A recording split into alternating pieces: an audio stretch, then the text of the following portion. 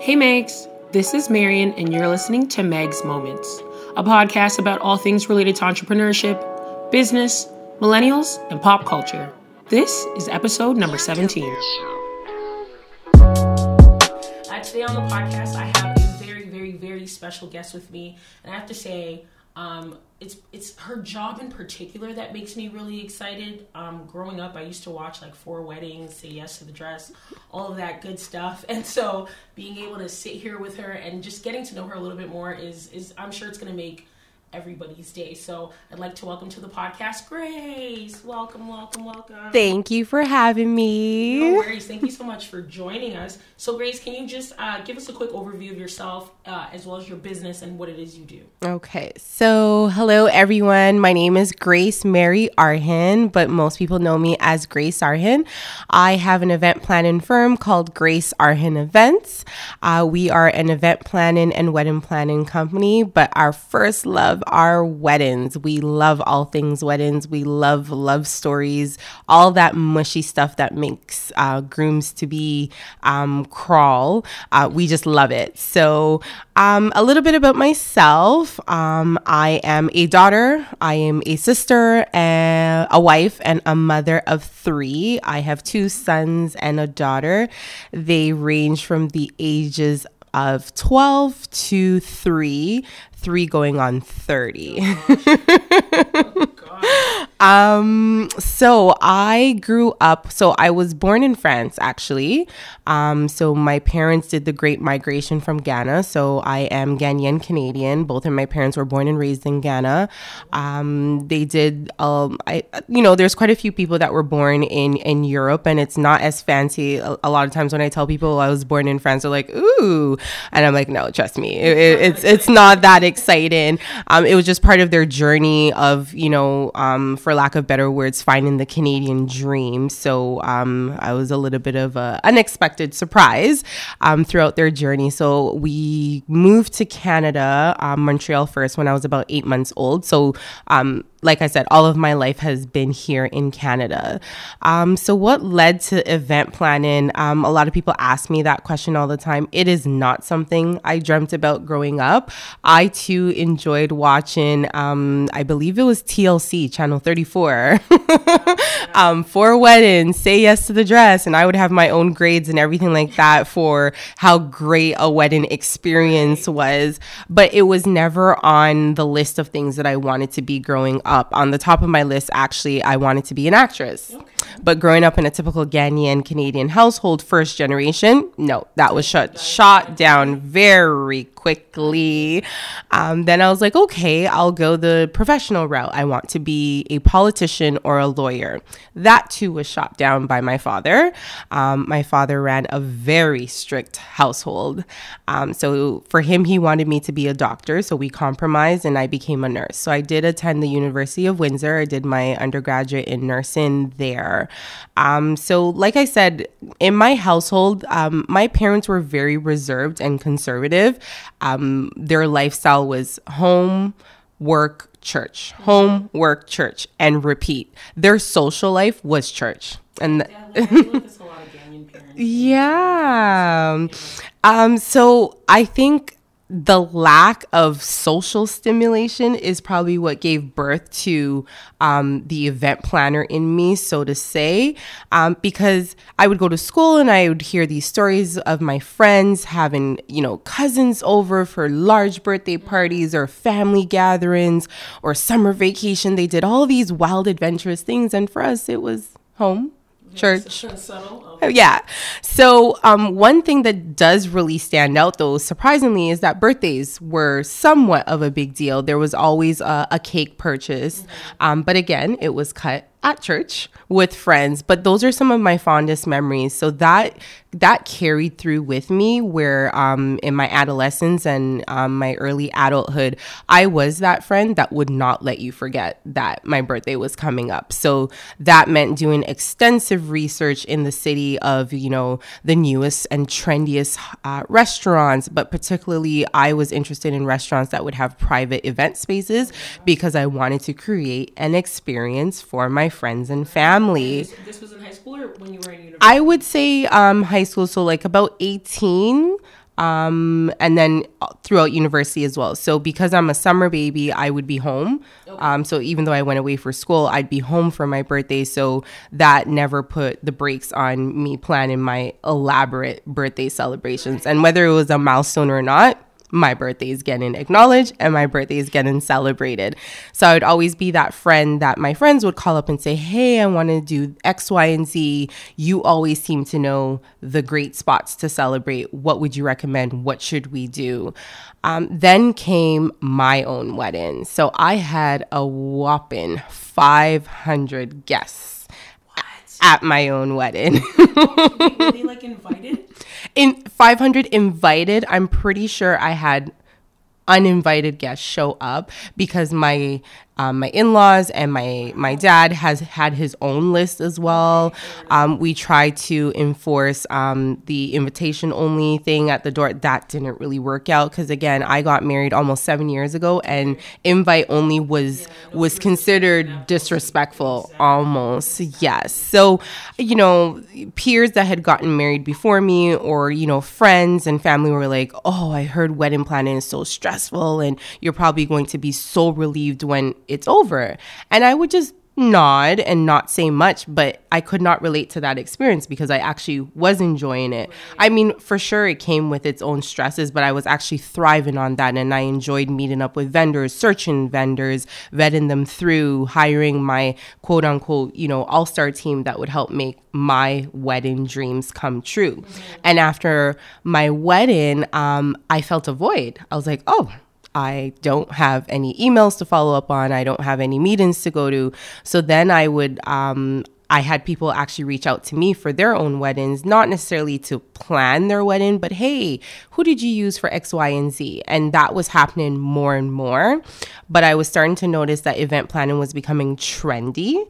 And a lot of people were getting into it, or all of a sudden, that's when Instagram had first started. Instagram about 6-7 years ago was not what it is now. I mean, if you got 10 likes, that was a big deal on Instagram back then. But again, I didn't want to do what everyone else was doing. So there was a lot of resistance on my end. But when I look back at my wedding planning journey, my biggest frustration or my biggest stress was actually not being able to execute what I had spent months planning because it was me myself getting married. I mean, yeah, I did all this wonderful planning, but I couldn't execute what I had planned. Yes, I did hire a coordinator and she did a fabulous job with her team, but the things that people told me I'd be resentful or the type of relief that people told me to expect, I didn't experience that at all. So fast forward now, I have my daughter, my last child. I'm on mat leave and I'm terribly bored. Like terribly, terribly bored. Not bored enough that I want to go back to work, but bored that I need something. So I told myself, and I remember this, that I'm going to give this a shot, this event planning world a shot. And I'm going to give it my all. It's not going to be a side hustle. It's not going to be, a hobby of a bored housewife. It's going to be a legitimate business. And if I give it my all for a year and it doesn't work out, then I'll walk away. Right. And I haven't looked back since. Wow. Yes. Oh my gosh.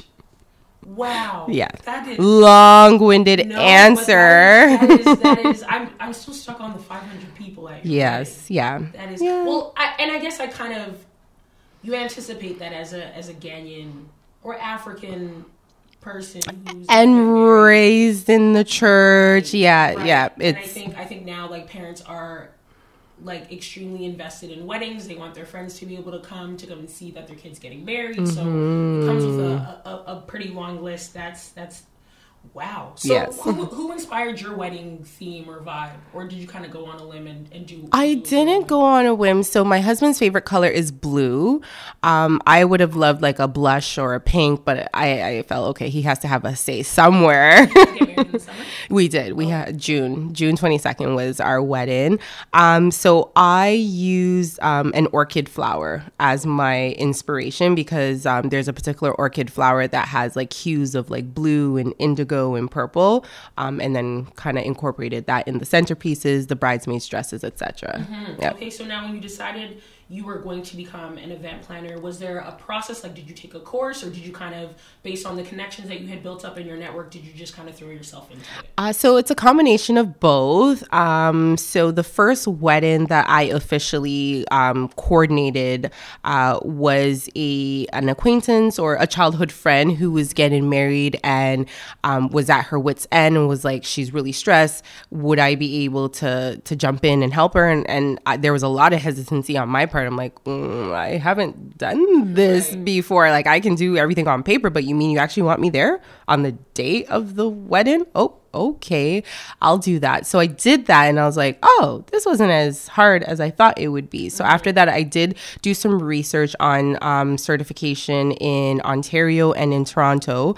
And there are courses, like post-secondary courses, but I didn't want to go that route because they're about 3-4 years. So I became certified through the Wedding Planners Institute of Canada. So that is a 2-day course. So I did do that, where I have my WPIC certification. Okay, that's awesome. I didn't even know these things existed. Yes. We're learning so much. That's great. That's great. Now, I've heard you mention wedding planner and wedding coordinator. What is the difference between the two? That's a really good question.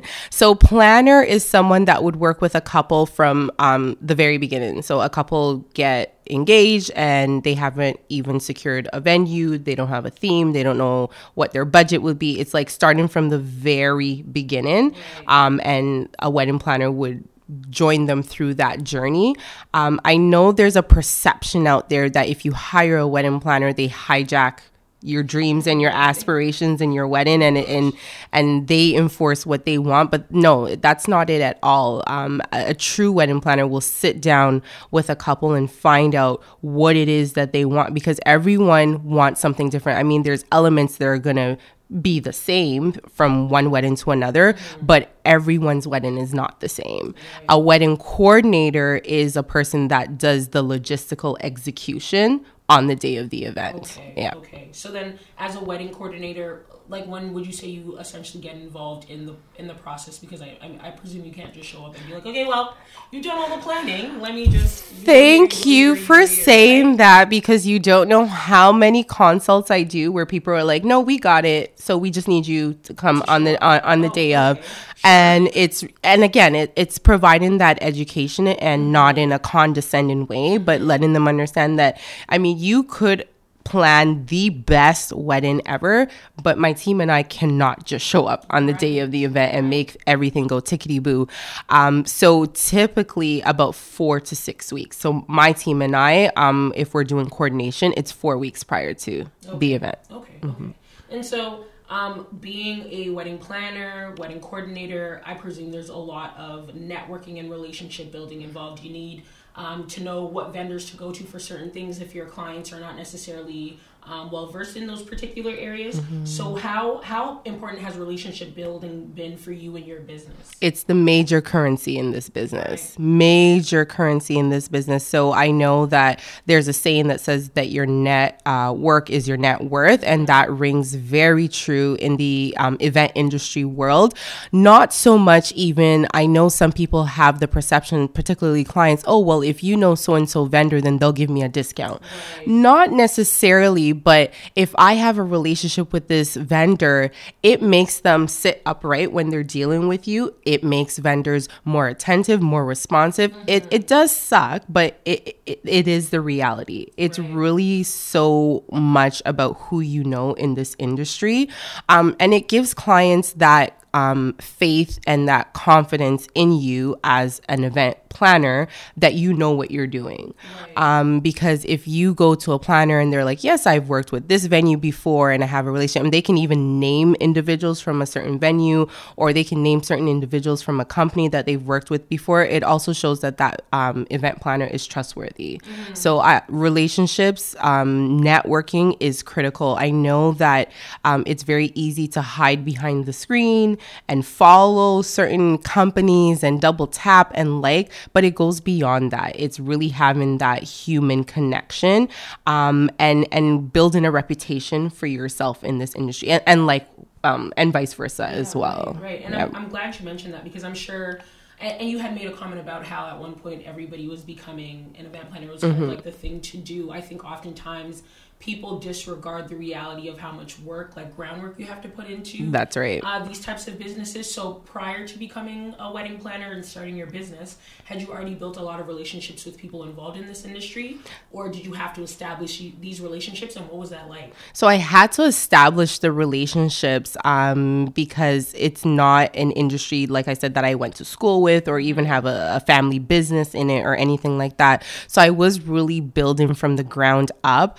So when I initially started, I did a lot of interning. And that's also another thing that I find people nowadays don't want to intern, or they don't want to intern for free. I worked for free with established individuals in the industry so that I could build those connections. So even if it was something that I felt I already quote unquote knew, I went in with the intentions of learning, because you never know, good or bad, there's always takeaways from a situation. So I used interning and volunteering for other event planners as an opportunity to really grow my network.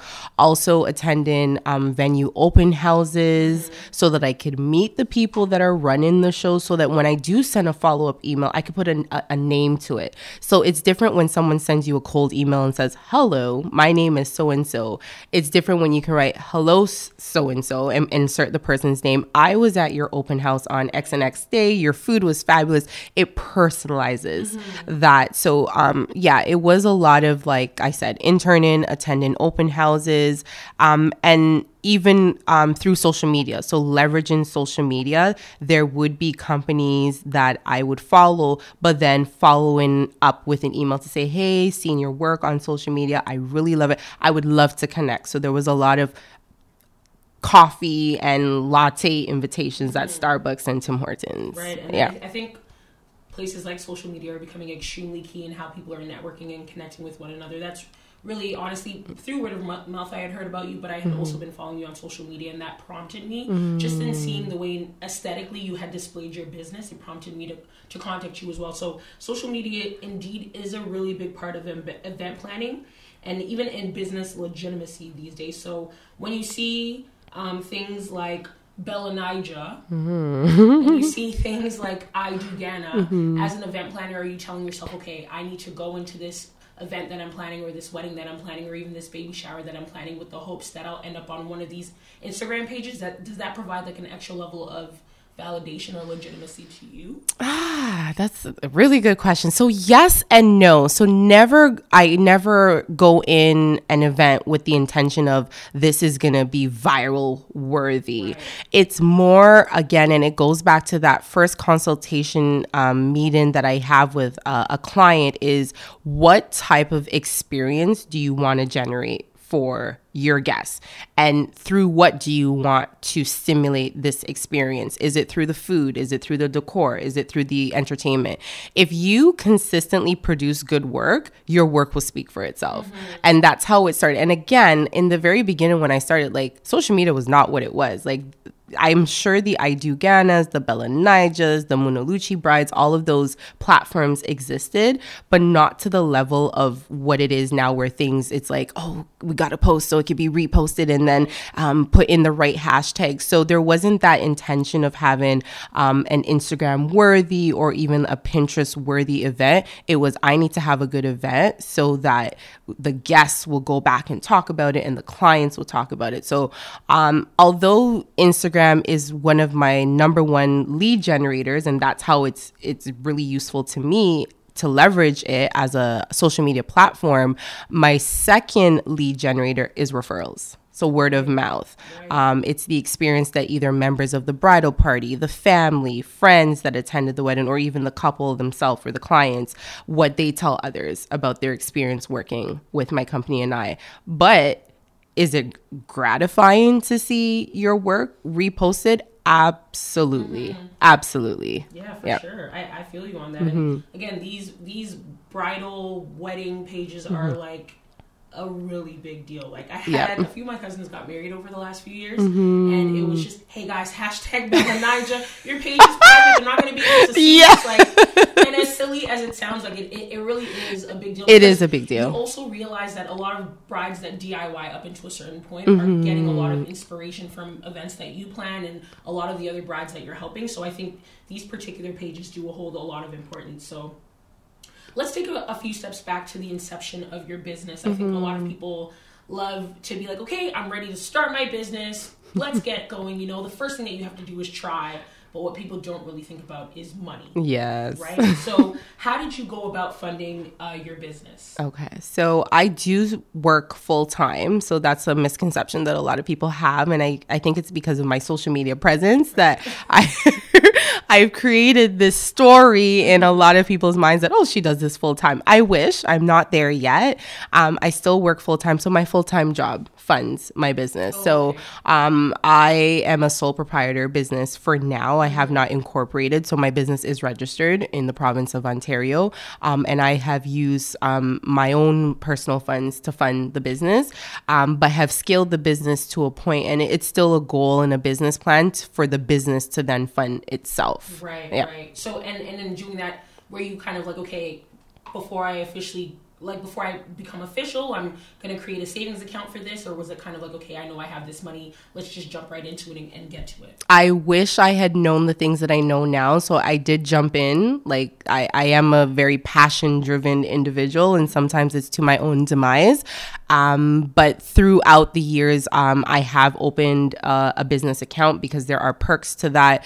Right. Having a business accountant is something new that I've done this year, and I hang my head in shame saying that, because others are like, what, Grace? You need to have an accountant for your business. You have to separate the personal funds from the business funds. But it was so easy for me to muddle the two because my personal funds were funding the business. Right. But if you were to sit down with an accountant, how do you know what you're going to write off? What is a business expense versus a personal expense? So having a business account with a bank and having a card that's attached to that as well has made it easy so that I can really identify what really is coming out of the business in terms of expenses, and then also what's coming in from clients as well. It's also helped with pricing. That is a thorn in every business owner's side in terms of pricing. And I get it. As a consumer, we have so many options nowadays. So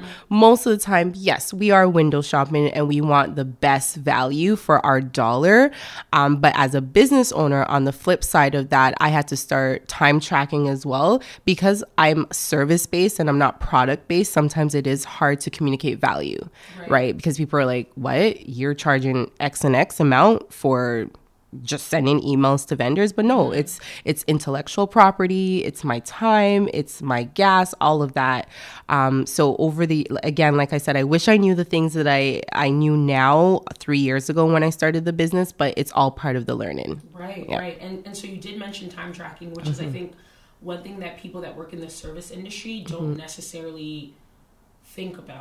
So has starting your business created or made you realize your own personal value a little bit more? Yes, absolutely. Time is money. It really is. I mean, even sitting down to write like a 2-paragraph email, and that all takes time. Exactly. It does. Yeah, for sure. Yeah, that's awesome. So you did mention that you're a nurse. You run your side hustle, which looks like a main hustle because you're doing it so well. You're a wife and you're a mom. Yes. And so one question that I love to ask people is, do you think you figured out work-life balance? It does not exist. It does not exist. There's no such thing. There's no such thing. What it is that you learn to juggle. You learn to juggle. You will never give one area of your life 100%, but you're going to have to start making some decisions so that you can give your best to every area of your life. So for me, I don't work the traditional nursing role, so that helps me abundantly, because if I worked in a hospital setting where I was working 12-hour shifts, there is no way. So I work in a non-traditional healthcare environment where I can leverage my time between my work and also the business. Also, I have a very supportive spouse. Like, let's just keep it real. Yay! Awesome. Shout out to Boo. So when I'm away, either out of country, like I just came back from a trip last week, and he held it down with the 3 kids. And I don't think everyone can say that. So I'm always grateful for that. I have a very supportive spouse and very supportive extended family as well that can help with the kids.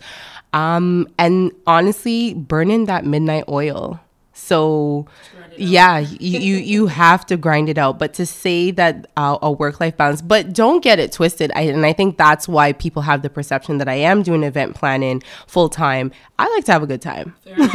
I do like to have. Still, like, socially, you're still. Absolutely. Okay. Absolutely. Okay. That's important to me.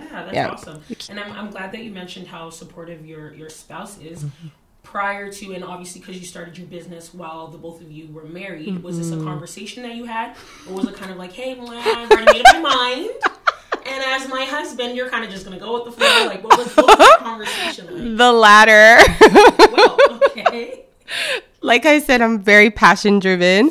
So it was like, I really want to do this. I really, really, really want to do this. So I found a course. It's called the WP, and just gave him like verbal diarrhea. And I'm sure he was like, okay.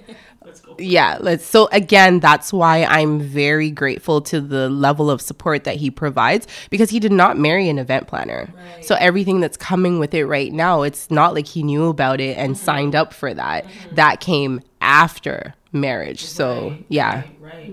And so I'm sure your kids see you and they're just like, man, mom's doing 10 million things. Well, your daughter's 3, so I don't know if she's internalizing that per se, but how important is it to you for your kids to be able to see you being this awesome nurse and being this awesome business owner and being this awesome mom? Very important. So one of my aspirations or my goals is to create generational worth. And I think the influence of my parents being first generation immigrants from Ghana has also played a big role in that. And I want my kids to see, not that I want to hand them things on a silver platter, because I don't have the silver platter. I'm still working to create that silver platter, whatever that may be in a figurative or literal manner. I want them to know that, like, literally the sky is the limit. Right. Like, literally. I know that, you hear that, and there's all these fuzzy sayings, even on social media when you log on, there's all these like inspirational quotes, but I want them to see that mommy is living and breathing and embodying that in every sense. Wow, that's amazing. And so you did discuss that you do have a team. What's it been like, I guess, what was it like assembling the team, and what's it been like being a boss? So I'm a Leo, so being bossy comes naturally. It comes naturally, but again, my biggest struggle is learning to delegate. Okay. So it took a couple of not so great experiences to realize you can't do this by yourself, Grace. You need help. So creating a team, I mean, it has its highs and lows, because I think, especially when you've created a business from inception, it's literally your baby. Right. Like, I call the business my 4th child, because that's what it is. And to give that trust over to someone is something that requires a high level of being vulnerable, like vulnerability. And innately, that's not a quality that I have. So it's a struggle that I have, where I have to learn to be vulnerable. I have to learn to let others in. I have to learn to trust. And also, I have to learn to build up, because I live in my headspace a lot. My head is like a computer where I have multiple tabs open at the same all the time. Multiple tabs open all the time. So sometimes I get frustrated even in my personal life, because I'm expecting people to know what it is and I'm thinking or feeling, but I have to take a couple steps back and realize, no, Grace, you need to articulate what it is that you want. So that's what it's been like with the team, is that a lot of things that come to me maybe intuitively, I have to learn to communicate that. But it's a rigorous process. So everyone will say, oh my gosh, I love what you do. I would love to work with you. But not a lot of people want to roll up their sleeves and work. So you know, event planning looks like, and it might be the movies like J-Lo's movie, The Wedding Planner, or all the shows that we watched growing up. We think it's such a cute job. You show up in heels, you tell people what to do, you help the bride fluff her dress. It's work. It's work. You're managing personalities. You're managing budgets. You're managing meltdowns. Family dynamics come to the brim during weddings, and you're having to be politically astute. You have to exercise professionalism. So it's not just a pretty fancy job. And I think people from the outside have that perception when they're coming in, when they show interest in joining the team, and then they get a rude awakening. So there is turnover sometimes because people realize it's not what they signed up for. And for me, it's anticipating that and then rolling with the punches and kind of being proactive in terms of recruitment and laying out the expectations. So I have an assistant planner who is amazing. Like, she is a boss. And, you know, I may have a hard exterior, but I'm actually very mushy inside, where she lays down the law. It's like, no, this is the strategic plan, this is the vision, and this is the target that we're working towards. So a good balance for sure. And you always hire in your weaknesses. So where you're not great and where you don't excel at. So for me, it's numbers. I don't like numbers. I don't like math. Sorry, my grooms, because the grooms are all about numbers. So I've ensured to hire in areas where I may not necessarily excel in. Right, that's important. That's important. Okay, cool. Let's talk weddings. Let's talk events now, because again, my Say Yes to the Dress Heart just has so many questions. All right. Okay. So, in a wedding, who's your favorite person to deal with it? Is it mom? Is it dad? Is it the bride, the groom, bridesmaids? I'm sure you deal with some interesting characters. Oh. On average, who's your most favorite? And brides, if she doesn't say you, don't be offended. Okay? I'm actually going to say the bride. Okay. It is the bride. But you know what's been really shocking lately is how involved grooms are lately. Like, you know, before grooms were like, okay, whatever, it's her day, whatever she wants. That has not been my experience lately. I call them groomzillas. Oh, yeah. That invested? Yeah, they're very invested. Even all down to what the bride is going to wear or what bridesmaids will. Yes, grooms are very invested. But no, I'm a hopeless romantic. So my favorite person to deal with is the bride. Okay, that's awesome. So as the wedding planner, have you ever gone like dress shopping with a bride? Or yes, I have a few brides that for one reason or another, most of the time it's because they don't have like their mom either has passed away or mom doesn't live in the country, and I've gone dress shopping with them for a few, but it's not often. And so Say Yes to the Dress, like, really, like, it's real. It's real. Oh, jeez. Oh, it's a real thing. I'm just always watching. I'm like, don't pick that dress. But I will say, please, brides, pick who you're gonna go with very carefully, very carefully, because I have seen dress shopping go south. Oh, gosh, based on who came along. Good to know the TV show's like real. Yeah. Sometimes I see some of the bridesmaids and I'm like, are you guys going to be friends? Yes. Oh, we need a whole podcast about that. Actually, you know what? Let's ask that question. So I've been seeing a lot of weddings lately where, you know, the bridesmaids and the groomsmen, they range. On average, do you think that there should be like a set amount of people you should have in your wedding? Less is more. Less is more, because again, you're having to manage personalities. Right. And as a couple getting married, you're already stressed by multiple factors. You don't need multiple opinions to then have to worry about and juggle and appease. And I don't like this hairstyle, and I don't like this color, and this doesn't suit my body type. I think that's also an expectation that a lot of couples need to set now, is that I'm asking you to be a part of my day. Right. And that means honoring my wishes. Sometimes it may be something that you don't want, but I'm asking you to be part of my day. So that means you may be a little uncomfortable.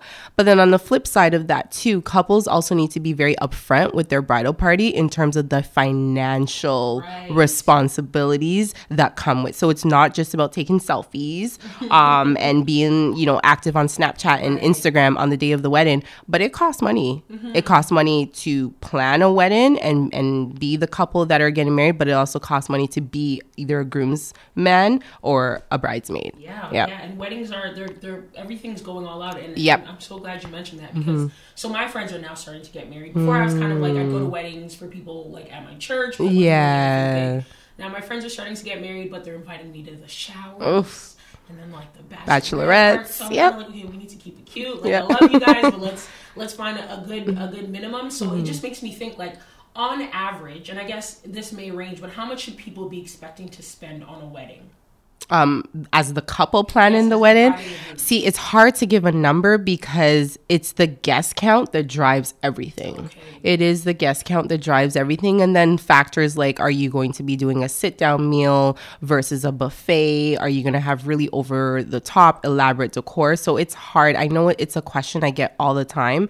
How much should I, budget for a wedding? And I can't say. It really depends on what you want and what you're interested in having. For sure. Okay, fair enough. And so let's talk colors. I think sometimes people come up with color schemes and they're like, yes, this is what I want my bridesmaid to wear. It looks so great when I saw it on the wall at the mall, but it may not go with your bridesmaids. What are some tips you can give us on picking out appropriate color themes for your wedding? So color themes don't have to be in the bridal party attire. I find that a lot of people are narrow-minded, and when they think color, they think attire. But that's only one way of incorporating color. You can incorporate color in your stationery, so your invitation suites, or even if you're going to have menu cards on the table, it could just be a pop of color.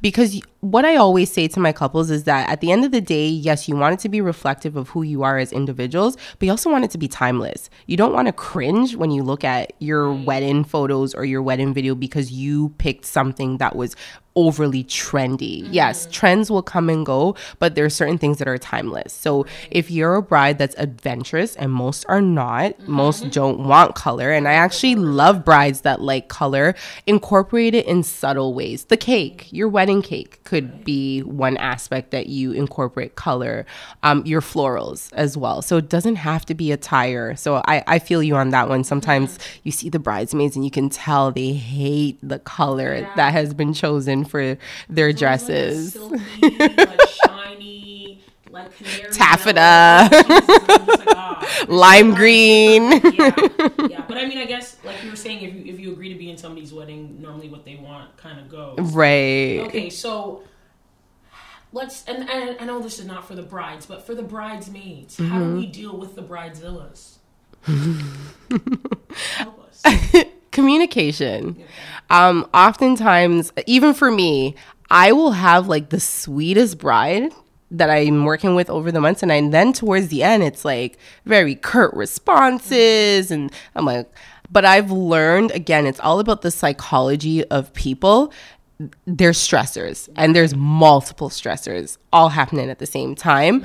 So I would say really like communicating with the bride and not flat out asking what's wrong with you, why are you being so X, Y, and Z, but just like maybe she just needs an escape from the wedding planning. Because when you're getting married, now you become like, it's like the wedding becomes your identity. Everyone sees you and it's no longer, hey, how are you doing? Hey, how's wedding planning?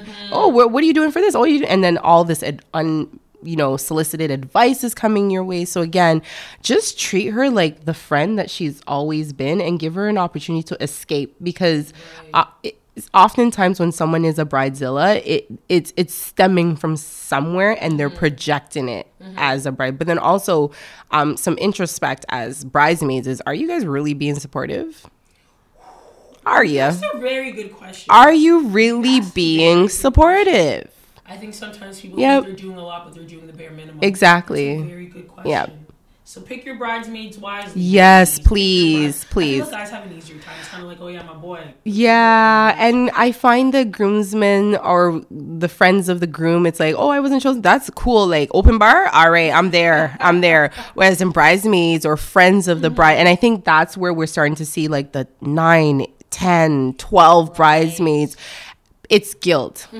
And then those are the individuals that then become the thorn in the side, because if you and someone have history most of the time, because I've also seen like even blood relatives, I'm like, are you guys really sisters or are you guys really cousins? But most of the times the very supportive maid of honors and bridesmaids that I have seen are the ones that have history with a bride. The far removed like second cousin, or you know, the college or university roommate that they haven't really connected with that much, but they're just putting them in because their feelings will be hurt. That's usually where the problems stem from. Right. Yep. Okay. Great advice. All right. Now let's play a quick game. I need you to pick one item which you would prefer or which you would recommend your bride go with. All right. Okay. Okay. So it's dinner time. Do we do buffet or are we served the food? What do you suggest? Served, please. Why? Buffet takes longer because of the lineups. Also, people get frustrated and they're like, oh, my table number wasn't called. I'm still getting up and I'm getting in line, which then impacts the rest of the people who are being patient and waiting. Yeah. And it's just like, again, I'm always thinking logistics, right? Because then you have to think, are there two entry points or multiple entry points for people who are going out to line up in the buffet versus those who have already gotten their food that are going to come back? It's just, yeah. And then it's hard to time speeches for a buffet because then you have to wait for everyone to finish eating, because you can't time it with the kitchen for bringing out the food and clearing the food, because usually we time speeches in between meals. I didn't even think about this. Yeah. Okay. All right. So at the bar, open bar, closed bar, or cash bar? Not cash. You are a host. You are a host when you're throwing a wedding. If you're going to do cash bar, I'll say just do a soft bar then. Don't do a cash bar. So soft bar is just like soft drinks. Water, coffee, and tea. So don't have any alcohol at all. If budget is an issue, maybe opt for like a welcome Prosecco when your guests come for the cocktail hour. And a lot of times, maybe only about 70% of your guests will show up for a cocktail hour. So that's a good way. Or having some sort of signature drink during your cocktail hour. And then maybe just doing one bottle of red, one bottle of white wine on the table for dinner, and then just have it as a soft bar. But yeah, I'm definitely a fan of an open bar. Okay, fair. Yeah, me too. I agree. Yeah. I agree with you. All right, so it's time for the wedding. Bride and groom, do they stick with one dress and one suit, or two dresses and two suits? Because now this is like a big fashion show at weddings. Grooms are getting like the latest suits from Eden Miles. Yes. What would you recommend, two or one? That's a tough question. I'm all here for it, for the fabulousness. For me, it goes back to a functional thing, especially for the bride. So if she's in a ball gown for the ceremony, and it's a very poofy train and she won't be able to move and dance around as easily in it, then definitely let's go for a sleek, sexy look for the reception. Also, it could be religious or cultural reasons where some, faith institutions want you to have like covered arms and sleeves and things like that. So if a bride has to go more the conservative route than she would have loved to, then she can show a bit more of her fun side. But then don't jam pack your reception itinerary, because we need to build in time for you to go and change. And also, I've heard from a lot of guests that they find it annoying. So usually what we do as a decoy is the DJ will play music and all the guests are tired from sitting down for such an extended period of time. So they're on the dance floor, dancing. The vibes are going, and then it's like, oh, you got to sit down. Bride and groom are going to do second entrance. So think about those things as well. Again, going back to the guest experience. Yeah. Okay. So this is probably like my favorite part of weddings, the decor components. Would you recommend live flowers or fake ones? Oh, don't call it fake, Marianne. It's called silk flowers. Silk flowers. Okay. So these are not like a dollar store. No. So, again, now with the evolution of the event industry, you'd be surprised at the quality that silk floral arrangements can produce. Obviously, I will always go for the fresh floral route, but there's a significant cost difference between fresh florals and silk florals. And our average wedding that we do is 300 plus guests. So that's about 30 plus tables, depending if you're going to have tables of 8s or tables of 10s. So that can add up very quickly because fresh floral arrangements, whether you're looking at tall or short, can range from $150 each. So you do the math, that adds up very quickly. So fresh florals would be my preference, but don't knock the silk florals. Right. Yeah. Right. And I guess you could do a mix depending on. You can. Okay, fair enough. So I've been seeing a lot of this at weddings lately. Live band or DJ? DJ. Okay. DJ. Any friends that I have there in live bands? I don't find that it engages the guests as much, and it doesn't bring them onto the dance floor. I find it's overstimulation as well. However, it also depends on the client. So especially for my Nigerian clients, especially for their traditionals, live band is a must. It's a big deal. But no, DJ. Fair enough. And then the very last question before I get out of your hair.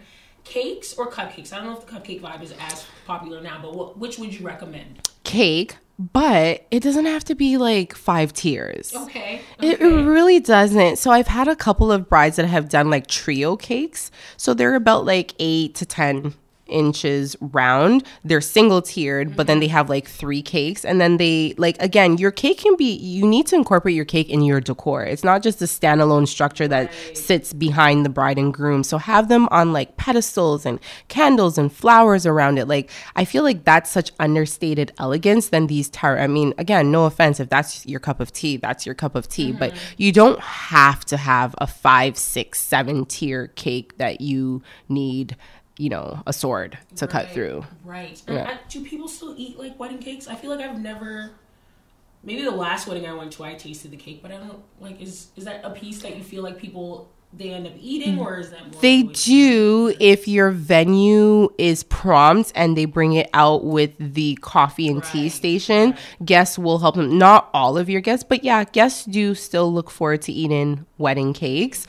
But what I do advise my couples is when they're setting their menus, don't overstuff your guests. So like if you have a 3-course meal that already has a dessert built into it, like don't do a trio of cakes for your dessert, and because then no one's gonna want to eat your wedding cake. So maybe have a crepe with ice cream and then serve the wedding cake out in the foyer with coffee, tea, fresh fruits, things like that. Right. Awesome. Okay, those are all great tips. So in the meantime, is there anything cool coming up for Grace Arhin events? Anything cool, exciting that you can share with us? Yeah, so we're always scheming. So at the end of every year, well, we started this last year, we do what's called a holiday mixer. So it's literally a cocktail party for our event industry friends, either colleagues that we've done events with throughout the year, or just people that, again, we may follow on social media but have never had the opportunity to connect with in person. So we have the holiday mixer coming up on December the 15th of this year. And then also this year, I'm not sure if you saw, but we hosted we called it a workshop, and we got feedback that workshop is not as bridal appealing, but it's called I'll Do. So it's a pun. So literally the word I'll do as a pun on I do, where we bring event industry professionals to come and talk about the wedding planning journey. Because again, I was noticing with a lot of my brides that when I would sit down and provide them information, they were like, wow, like I didn't know this. And I felt like if my clients were in the dark about certain things, and I can imagine all the other brides that are probably feeling the same way. So it's a brunch style set-in event with lots of chic things and things to stimulate a bride and give her ideas for her own upcoming nuptials, but then also takeaways. So it's not just an afternoon of, looking cute, but also tangible takeaways. Right. So that's coming up March 29th of 2020. And if brides are getting married next summer, should they already be calling you to plan their weddings? Or absolutely, because we have some months that we are fully booked that we cannot. 2020, I don't know what it is. It might be the repetitive numbers or that it's the beginning of a new decade. I don't know what it is, but 2020 is going to be a hot year, not just for weddings, but even like just events in in general. And again, weddings are our first love, but we also do other events as well. So yes, I would encourage any bride, even if you're not reaching out to us, but of course we want you to reach out to Grace Arhin Events. Reach out at minimum 8 months before your big day. Awesome. Yep. Okay, so if there are brides or bride-to-be's, moms who are planning their kid's first birthday, people who want to plan events, and they're listening to this podcast today, where can they reach you? So you can find us on Instagram at Grace Arhin Events, one word. You can send us an email at info@gracearhinevents.com. Awesome. Well, Grace, that's all the time we have for the podcast today. I want to thank you so much for joining us. Thank you. Thank you. This was awesome. You're an amazing woman, mom, businesswoman, nurse. This is just exciting. Thank you. Thanks for having me. Yeah, no worries. I appreciate it.